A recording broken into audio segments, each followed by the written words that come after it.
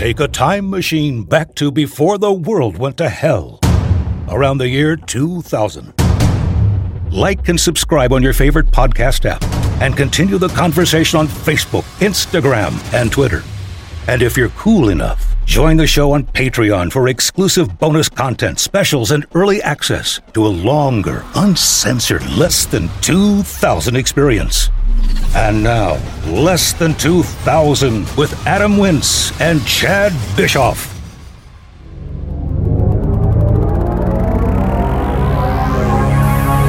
Less Than 2000, now part of the Greenlit Podcast Network. Darren, you're here because not only are you a friend, but you're a patron. Thank you for being a patron. Absolutely. Our patrons get to be on the show with us. It's good content. Well, I mean, not all of them. Not all. You still need to be screened. It's not an open invite. Like, we know Darren. Your odds of being a guest are way up if you are a patron. So we're honored to have you because we're talking about A Few Good Men. God, I love this movie. We did Night Court recently, and I mentioned that Night Court is a big reason I became a lawyer. The other reason being this movie. It was good. Absolutely, it was good. And what's funny is the only other thing you were saying, the one thing you remember when you said that Darren was coming on, I was like, oh great, so we're doing A Few Good Men. I didn't even have to ask. I think I just made the assumption and we're doing of course, A Few Good Men, obviously, which is obviously what we knew. So I knew that before. I didn't even have to ask. I mean, it was right there. Because in 7th grade, Darren and I did duet acting, and we just cleaned house. We won every, I think it was 4 for 4 or something like that, in terms of the speech tournaments that we could participate in. Duet acting was about 5 minutes long, 6-7 minutes long. It was like 8 minutes right in there. It was a little bit shorter, than the scene that we ended up doing. And I remember having to trim it down a little bit, not only so there could only be 2 voices, but also for some of the content, and then just to truncate a little bit so it fit in the time limit. Because remember, we were pushing it on the time with the adapted script. Yes. And we were willing to take a hit if we went over a little bit. It was we'll lose the 1 point to get the other 49. Yeah. But you got to play Tom Cruise. Yeah. You played Danny Kaffee. Tom Cruise in his prime. Yeah, that was back in. Oh, yeah. Yeah. Well, he was coming off of Top Gun, and he was in Cocktail was one of the ones I remember from back in that time. It was probably before Risky that. Business. Yeah, that was his prime time for sure. Yeah. So yeah, that was cool. I got to kind of strut around because I had that role in the duet acting in our speech in 7th grade. Could you reenact this now today? Do you still we know it enough that you two could go and do it? We'll just have to see. We could do, I think we could do some damage. I think we'll just try. We'll just see where we go with this. Yes. That's called a teaser. Let's keep. Maybe you'll find out. Subscribe to Patreon. There you go. and then it's not there. Yeah, that'll be. It's so quotable. I mean, it's got a couple of the biggest, most memorable lines that I think maybe a lot of people don't even know where it came from. Like, do you want the truth? You can't handle the truth, being the top ones. Did you order the code red? Those are lines that just are part of everyday parlance now. Yeah. Oh, yeah. It just turns into everyday conversation, and everybody recognizes it, whether they know where it's from or not. But I certainly remember. It's truly amazing what a mark this movie left on film. Well, and the cast too. It was unbelievable. God. So it was Aaron Sorkin's play that he ended up doing the screenplay for. I think it was his first screenplay. It was, if I remember. And with so Rob Reiner. Yeah, and he was something. I was looking up a couple of things just to jog my memory, and a couple of the actors, Cuba Gooding Jr. and Noah Weil, who went on to were not extras, but they were really minor roles, and now they're big deal guys. Right. Obviously Demi Moore and Jack Nicholson as the leads, but Aaron, I didn't realize how much I liked Aaron Sorkin at the time, and he went on to go do several other things. Like The Newsroom was one of the things that he did. One of the best shows ever. I mean, I don't know if it didn't seem like it got a lot of pub, but it was on. What was it even HBO. on? It made I watched all of them. Yeah. It made Jeff Daniels totally revitalize his career. I thought of him as the guy from Dumb and Dumber. Right. And then you realize what amazing acting chops he has. Yeah. And now he can do the serious, angry, shouty stuff from season 1. Yeah. And super heartfelt but intellectual and all of that stuff. That was great. Oh, The Newsroom is fantastic. Of course, West Wing was just Ace. Yeah. And then Social Network and yes. I didn't realize, and you can tell now after the fact, but the way his writing is and the dialogue and how sharp it is, you can really tell that was that guy. Going back on it now, it got a little bit more precise or something later on, and almost too sharp, even in the newsroom. Kind of, it was almost just too. Totally. But he was really good, and I think that's one of the reasons they got Tom Cruise is because he really liked the writing, and it was so well written, and it had been a play and the whole thing. So, anyway, speaking of how good the writing is, just jumping around random thoughts. The courtroom scene, the big climax where Jack goes off and has the great monologue, and you want me on the wall, and you need me on the wall. That whole bit. So they shoot everything both sides in film. They shoot Tom's side one day and they shoot Jack's side one day. Well, Jack brought that same level of intensity take after take after take. Oh, yeah. So Tom could get the reaction shots, who basically didn't say a lot on his side. But, they could have played a tape or he could have just read it, but he brought it 40-something times with that same intensity, not even on camera. And he said it's because you very rarely get words this good to read as an actor. I mean, that is absolutely true. And it's always interesting to watch on set the actors that don't give that courtesy. They'll phone it in from the other side. Like, man, that camera's on your close-up, and they are on, and then they put it on yours, and all of a sudden the energy's just totally out of it and everything. And it's like, it's kind of rude. I mean, there are some actors that physically won't do it. I had a buddy of mine who literally, they turn the camera and he sees the co-star walking off set. He's like, I don't do off camera. Wow. And now he's stuck.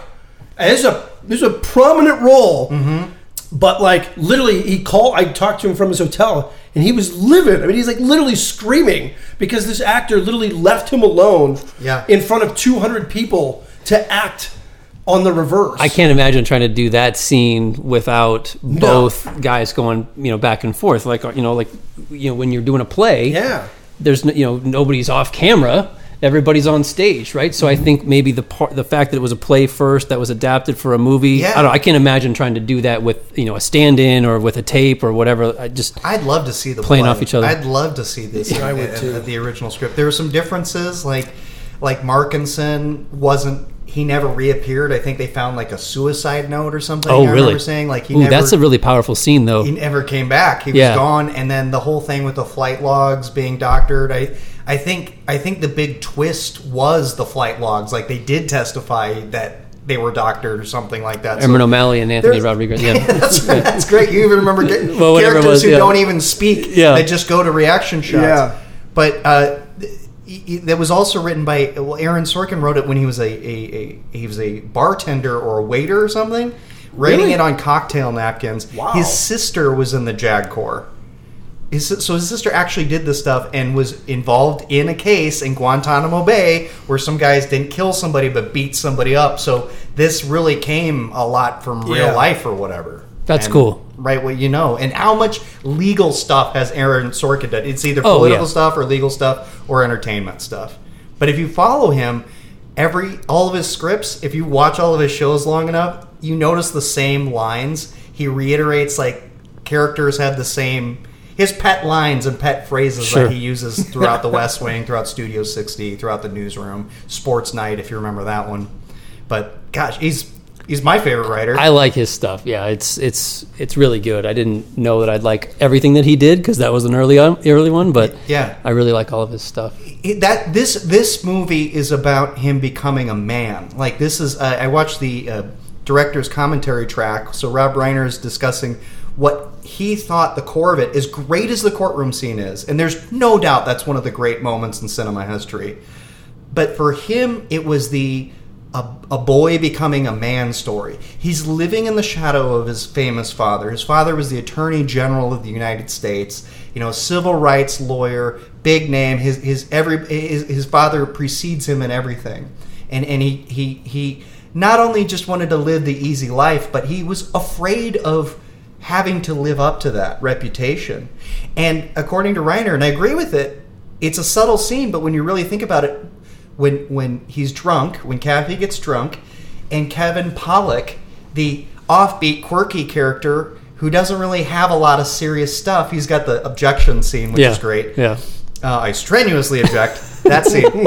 But he's also got the scene where he's like, between you and your father, I would choose you 6 days out of the week and twice on Sunday. And that was the turning point in Kathy's life, where he's like, okay, I'm going to do it. I'm going to become the man I wanted to be or should be, come into myself. And that's what the story is really about. Yeah, the character obviously progresses a lot. And then just to cap that off, I remember at the very end of the movie, everybody walks out. He's standing in the courtroom all by himself. Yeah. And I don't remember if he says it now for some reason, but he either thinks it or it's part of the play or something where it says, so this is what the inside of a courtroom looks like, because he plea bargained everything. Yeah, he does. He'd never been into an actual trial before. It's at the end of the first day of when he goes in and pleads not guilty. Yeah. So it's not at the very end of the movie. Sorry.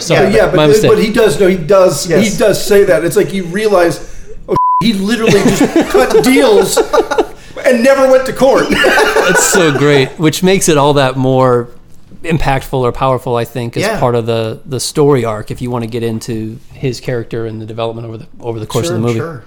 I love that scene where he's drunk. He's falling down drunk, basically. He's knocking stuff off the table. Yeah, soaking wet. He's ranting and raving, soaking wet. Do you or do you not listen to the advice of the collectively stupid? Yeah. And just raging drunk. Very next scene, he's driving. Yeah. Very next scene, he's driving. Kevin Pollak's he goes to get Joanne. He goes to get Joe in the rain. It's like pulls. Come on, and he's sober suddenly. Come on, I'm gonna put Jessup on the stand. Come on. And then that has the weirdest dissolve. I don't know why. Then it has this like fade out dissolve to it. I'm having deja vu. Did you and I talk about this last night? The driving drunk scene? No, because that's literally the one note that I prepared was I can't forget to talk about. He's wasted, and then he drives to go get Demi Moore. Since we seem to be out of witnesses, I thought I'd drink a little, and he's just. Let's talk about Colonel Jessup as a character, like. When he's so self-righteous and so sanctimonious, I love it because I love villains that think they're right. Yeah. And he thinks he's right, and how dare you question me? And sleeps under the very blanket of the freedom that I provide, and then questions the matter in which I provide it. Yeah. I would rather you just said thank you and went on your way. Or pick up a weapon and stand a post. Like, those are your options. Right. Don't question me. We're making this country stronger. We're saving lives. It's like, who are we at war with? Like, you are just so sanctimonious and self-righteous. And that's in the movie. Kathy says it's peacetime. Yeah. What's the big deal? Why are you? I remember. Right. So that type of thing exists. He's on his own, literally on an island where he's treated like a king. Oh, yeah. Where he's getting that service by the waiter and the white, tablecloth and all the fancy tableware. And he's just, I'm going to get on a plane and go back to my base. Right. He doesn't live. He's almost kind of like a General Kurtz in Heart of Darkness. Like, he doesn't live in the same reality. Detached from reality. Well, that's part of it, too. That's what the defense was Kathy was trying to say, look, these guys were following orders, and then there's a reference to, I think Sam actually says, don't compare them to the Nazis. They were following orders, something like that. Mm-hmm. But they were trying to illustrate how you don't question the orders that you're given. You have to follow them. That was part of the deal. The guy called the ambulance, he's trying to say, look, these are good guys that were following orders. They thought they were doing the right thing, living in their own world. And obviously something bad happened, but they didn't mean to have somebody, they were going to shave his head, I think is what the other Marine who has 2 lines in the whole movie who never says anything. Yeah. It's like, we were just going to shave his head. Like, that was the code red. They were just going to tie him up and shave his head and say, don't do that again. Yeah. The fact that his self-righteous tone is what was his undoing. That's what's so great about it. And that he's set up. And he had to bait him into. He's so brilliantly set up with the Are We Clear, Crystal? You say in danger, grave danger. Oh, no, you want me to read it again? It says grave danger and all this stuff. I can have the court reporter read back to you. I don't have to read back to me like I'm some kind of... Why the 2 orders? And that is... That talk about brilliant writing. Oh, yeah. You set it up, but you don't see it coming. when you look back on it, it's actually kind of obvious. Wow, this guy's digging his own grave. Oh, yeah. I mean, the judge even says you don't have to answer it. Yeah, you don't have to answer that question. He's so egotistical and in his own self-righteous head that he's like, I am going to answer this question. Yes. Like, it's insane. Well, and he taunts him. He taunts him to do, what are you going to ask me? My favorite color? Yeah.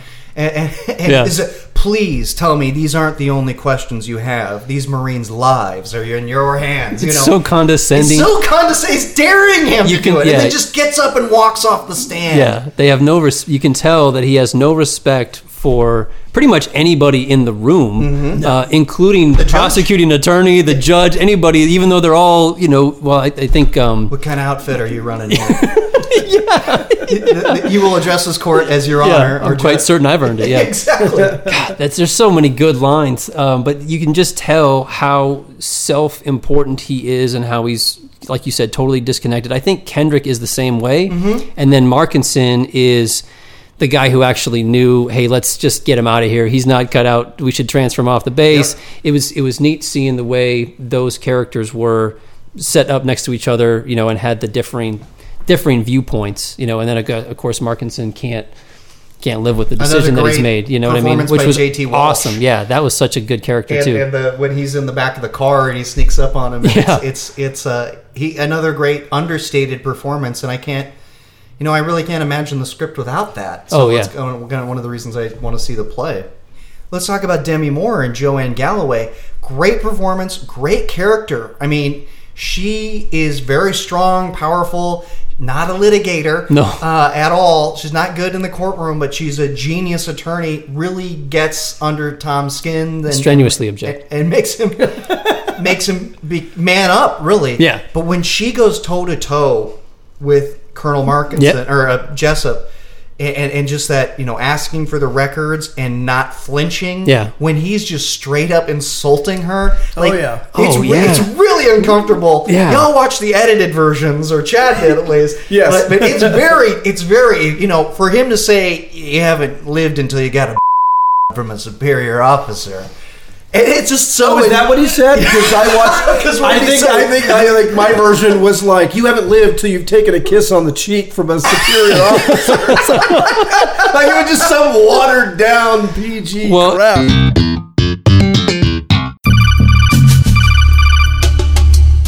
This is Snake. Hey Snake, it's Sam. Who are you? Sam, from the brand new PlayStation podcast, Polygon Symphonies. Is that so? Yeah, it's a podcast that's exploring the PlayStation library. Impossible. Well, not really. Each week, we take a game, play it, and then we rank it in our grand list of games. Is that right? Yeah, it's available on iTunes, Spotify, or wherever you get your podcasts. I didn't mean to sound sarcastic. That's okay. Just check out Polygon Symphonies, the PlayStation podcast from the Greenlit Network.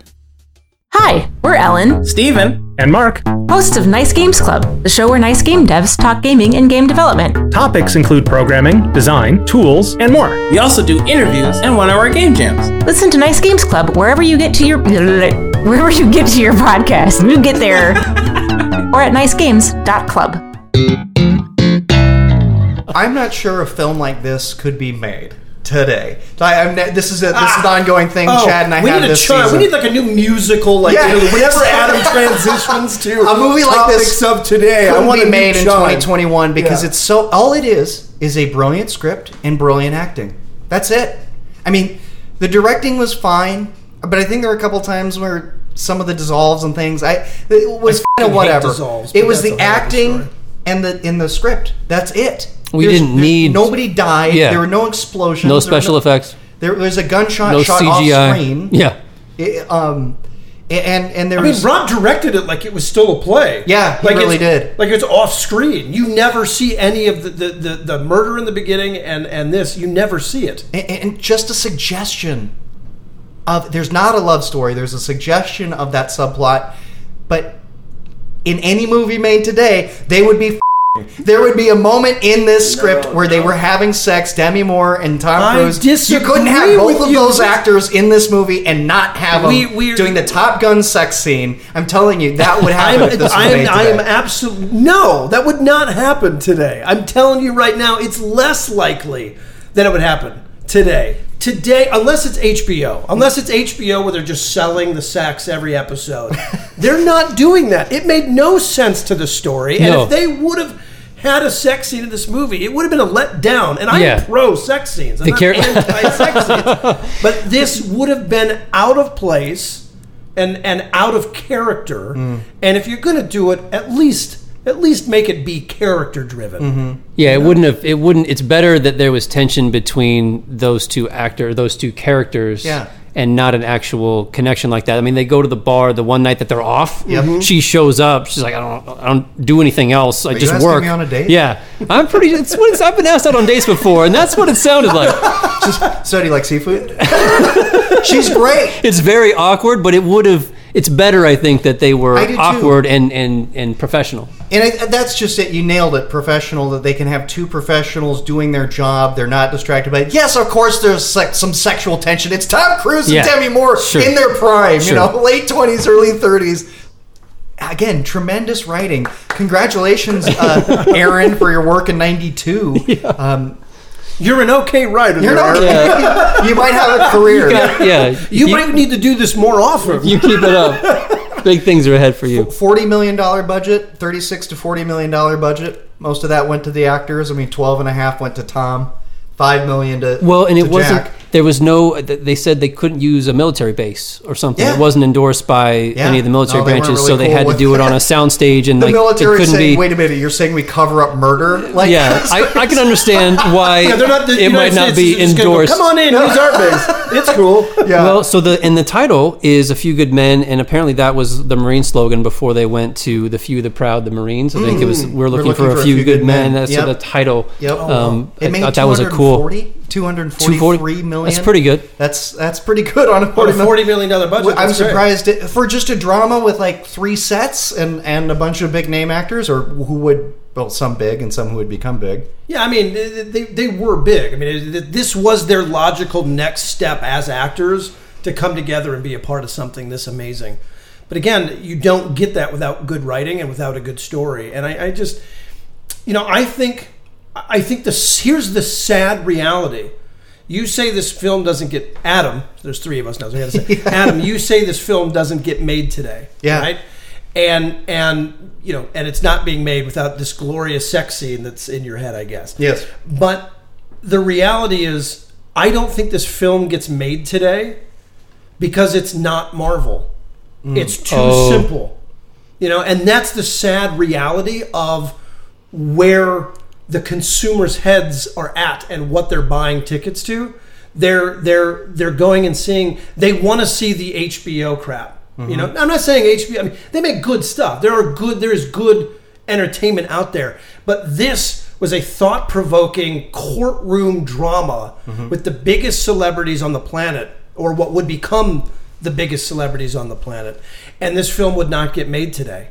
Yeah. No studios would have the hardest time greenlighting and risking what would now be the equivalent of $55-60 million. They would not spend $60 million. But they could make $250 million. But only if people go see it. Right. What are you going to? Over half of that was international. Who's in this movie today? Jennifer Lawrence. Right. And who's Chris Pratt is. You don't make this movie today, and that's sad. But it's not because of what you think. It's because they're not putting that kind of money into these kinds of projects. Yeah, I guess just times have changed. I don't know. You guys are into that so much more than I am. No, I'm not. Adam's like, take me out of that. No, take me back to 92. But you know about what movies get made and why they get made, and not because of the content or because of the misogyny or the message or the characters in the movie, but just because of the story, because it doesn't have all the CGI and special effects and the action that you might think about. They'd try to inject some of that maybe, and it would be too. I feel. I mean, you can't quote me on this, but I mean, I do feel like it's such a simple, straightforward, beautifully written script that they would have a harder time greenlighting it today because of that. Yeah. So it used to be you did the big studio movie that made a lot of money. Then they would turn around and they would put $20, $30, $40 million into an art house piece or something that maybe would be higher risk. But they don't even do that anymore. They leave that to the other smaller companies, and they don't even bankroll those. And so you can't get the $40 million to go do something like this today. You have to do it for 15, and then you're not getting Jack Nicholson, Tom Cruise, Demi Moore, all the way down to Cuba Gooding Jr. for one scene. You're not getting all of that cast on that budget. And so that's just where it's kind of sad where the industry has gone as a whole. Colonel, I have just one more question. If you gave the order that Santiago wasn't to be touched, and your orders are always followed, then why would Santiago be in danger? Why would it be necessary to transfer him off the base? Private Santiago was a substandard Marine. He was being transferred. That's not what you said. You said he was being transferred because he was in grave danger. Well, what I was mumbling something and you cut me off. I could have the court reporter read back to you. I don't have to have it read back to me like I'm some kind of... Why the 2 orders? Colonel? Sometimes men take matters into their own hands. No, sir. You made it clear just a moment ago that your men never take matters into their own hands. Your men follow orders or people die. You snotty little... I'd like an answer to the question, Judge. If Kendrick told his men that Santiago wasn't to be touched, then why did he have to be transferred? Colonel? Kendrick ordered the code red, didn't he? Because that's what you told Lieutenant Kendrick to do. And when it went bad, you cut these guys loose. You had Marcuson sign the phony transfer order and you doctored the law books. So I'm asking you, Colonel Jessup, did you order the code red? You want answers? I think I'm entitled. You want answers? I want the truth. You can't handle the truth. Son, we live in a world that has walls, and those walls have to be guarded by men with guns. Who's gonna do that? You, Lieutenant Weinberg. I have a greater responsibility than you could possibly fathom. You weep for Santiago and you curse the Marines. You have that luxury. You have that luxury of not knowing what I know. Jeez. Santiago's death, while tragic, probably saved lives. And my existence, while grotesque and incomprehensible to you, saves lives. You don't want the truth because deep down in places that you don't talk about in parties, you want me on that wall. You need me on that wall. We use words like honor, code, loyalty. We use these words as the backbone of a life spent defending something. You have used them as a punchline. I have neither the time nor the inclination to explain myself to a man who rises and sleeps under the very blanket of the freedom which I provide and then questions the manner in which I provide it. I would rather you just said thank you and went on your way. Otherwise, I suggest you pick up a weapon and stand a post. Either way, I don't give a damn what you think you're entitled to. Did you order the code red? I don't. Did you order the code red? You're right, I did. Oh, that was great. I remember most of Jessup's actually too. You did. You were with it the whole way. Good it's work, so man. good. It's Thanks, so Sarah. good. Yeah, no, hey, thanks for having me on. Yeah. That was fun. So good to see you, man. Great to see you guys.